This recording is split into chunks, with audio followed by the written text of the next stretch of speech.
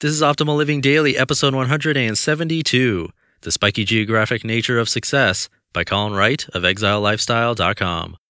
Get ready to maximize your potential with Optimal Living Daily, the podcast that brings you the best in personal development and productivity every day of the week. Your optimal life awaits. Now here's your host, Justin Malik.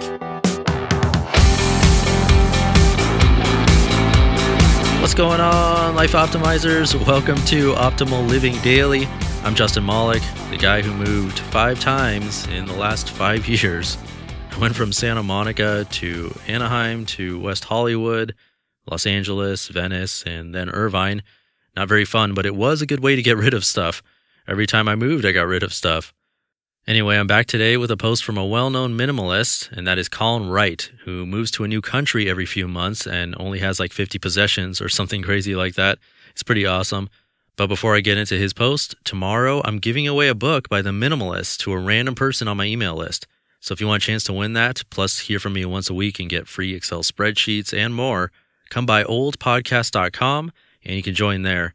Another way to join really quickly is to text the word optimal to the number 44222 and you'll be entered automatically. But you got to join by today if you want a chance to win the book. And that's it for now. Let's hear from Colin and start optimizing your life.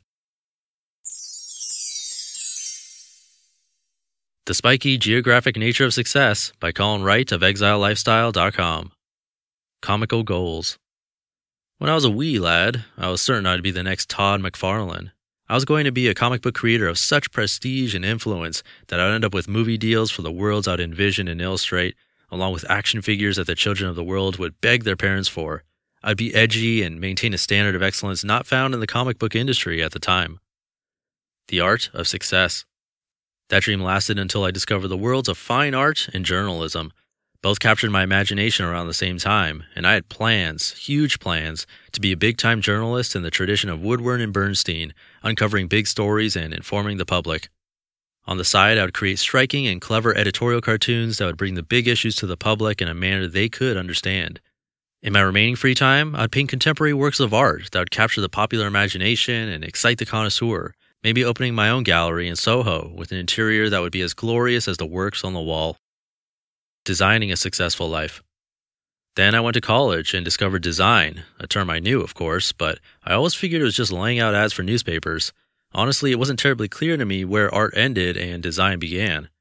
Once I learned the difference, my journalistic and fine art endeavors took a back seat as I threw myself into my newly discovered passion, intending to be the next Sagmeister or a contemporary Milton Glaser, upsetting the status quo, experimenting as a methodology, and pushing myself ruthlessly to develop a unique style and approach. At this point, the dream was to open up an uber-awesome studio in New York that would be known for innovation and high-quality work. I would take on projects large and small, from the most niche gig poster to wall graphics for newly renovated skyscrapers. My only condition to take on a project would be creative freedom and the potential end result of the work. The harsh reality. This vision of my future lasted until I moved to Los Angeles and started working for a boutique studio right after I graduated from college. I had so many ideas of how things could be run, how things should operate and could be done better. But for a studio with overhead, salaries to pay, doors to keep open, bureaucracy to navigate, the people in charge generally have to be very selective in what projects are taken. But the criteria is not quality, it's monetary. You go after the low-hanging fruit, the projects that can be knocked out with templates or done by cheap third parties, or you can't compete. This isn't an absolute, of course, as there are many really great studios out there that do amazingly high-quality work consistently. The trouble is that most studios operate this way, and if you are one of the idealistic few who demand quality in everything you make for a client, you'll likely have a hard time competing with the bargain basement prices of your competitors. C'est la vie. The business of success.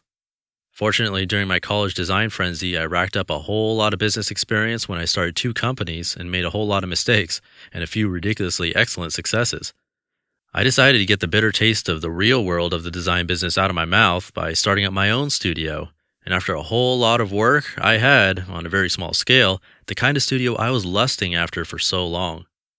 But the funny thing about success is that once you've achieved it, there are always new horizons.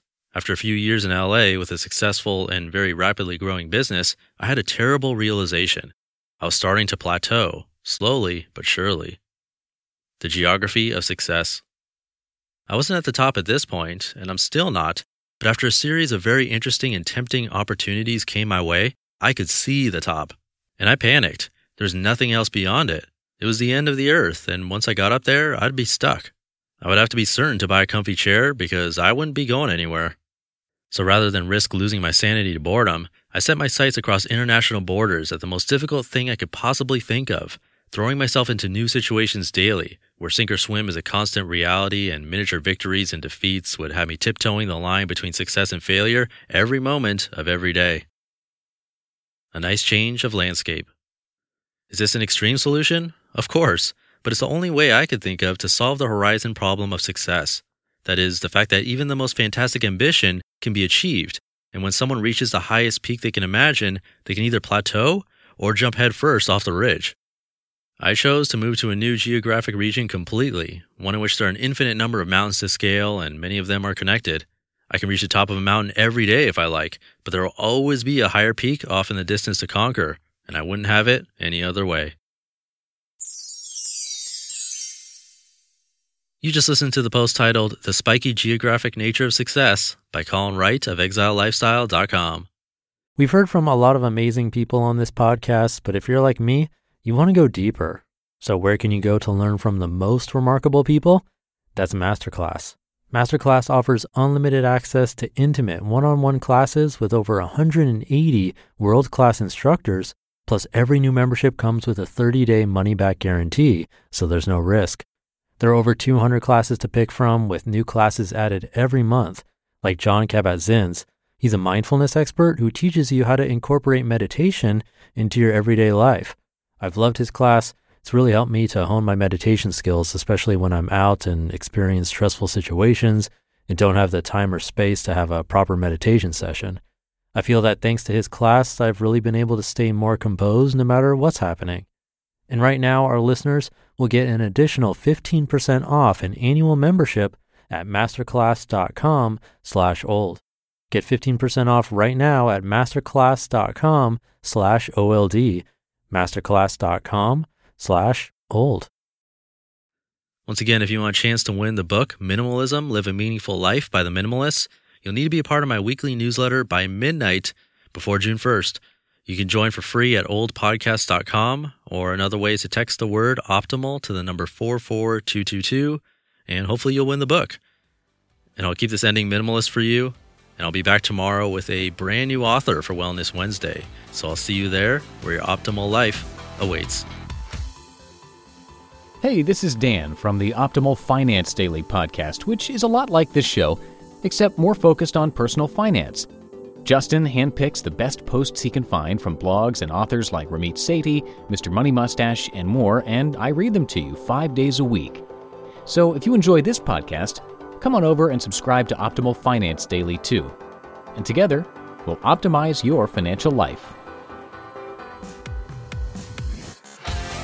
You've been listening to Optimal Living Daily. Be sure to hit the subscribe button to stay up to date on each new episode, and head to oldpodcast.com. That's OLDpodcast.com for a free gift, as well as more actionable tips and resources to help you maximize your potential.